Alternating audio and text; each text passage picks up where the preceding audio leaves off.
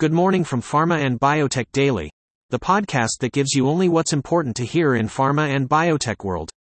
The biopharma industry is facing challenges with the rocky launch of Roctavian by Biomarin, as well as the departure of AbbVie CEO Richard Gonzalez.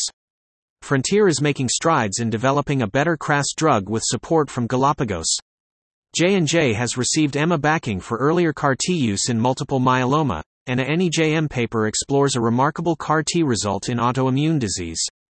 Biosimilars are gaining traction in 2024 despite initial hurdles, reflecting an increase in market presence.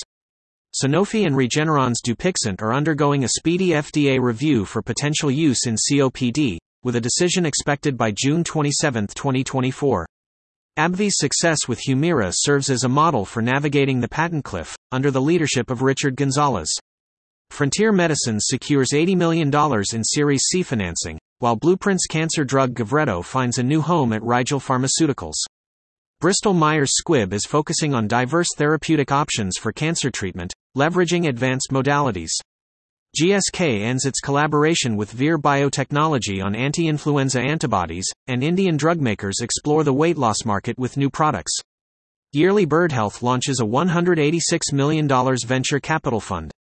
Despite recent staff cuts at companies like Galapagos, Adaptive, and Ring, the industry continues to offer job opportunities at companies like Amgen, Novo Nordisk, Kerecis, LifeEdit, Emergent Biosolutions, and Moderna. Stay tuned for more updates on the latest developments in the biopharma industry.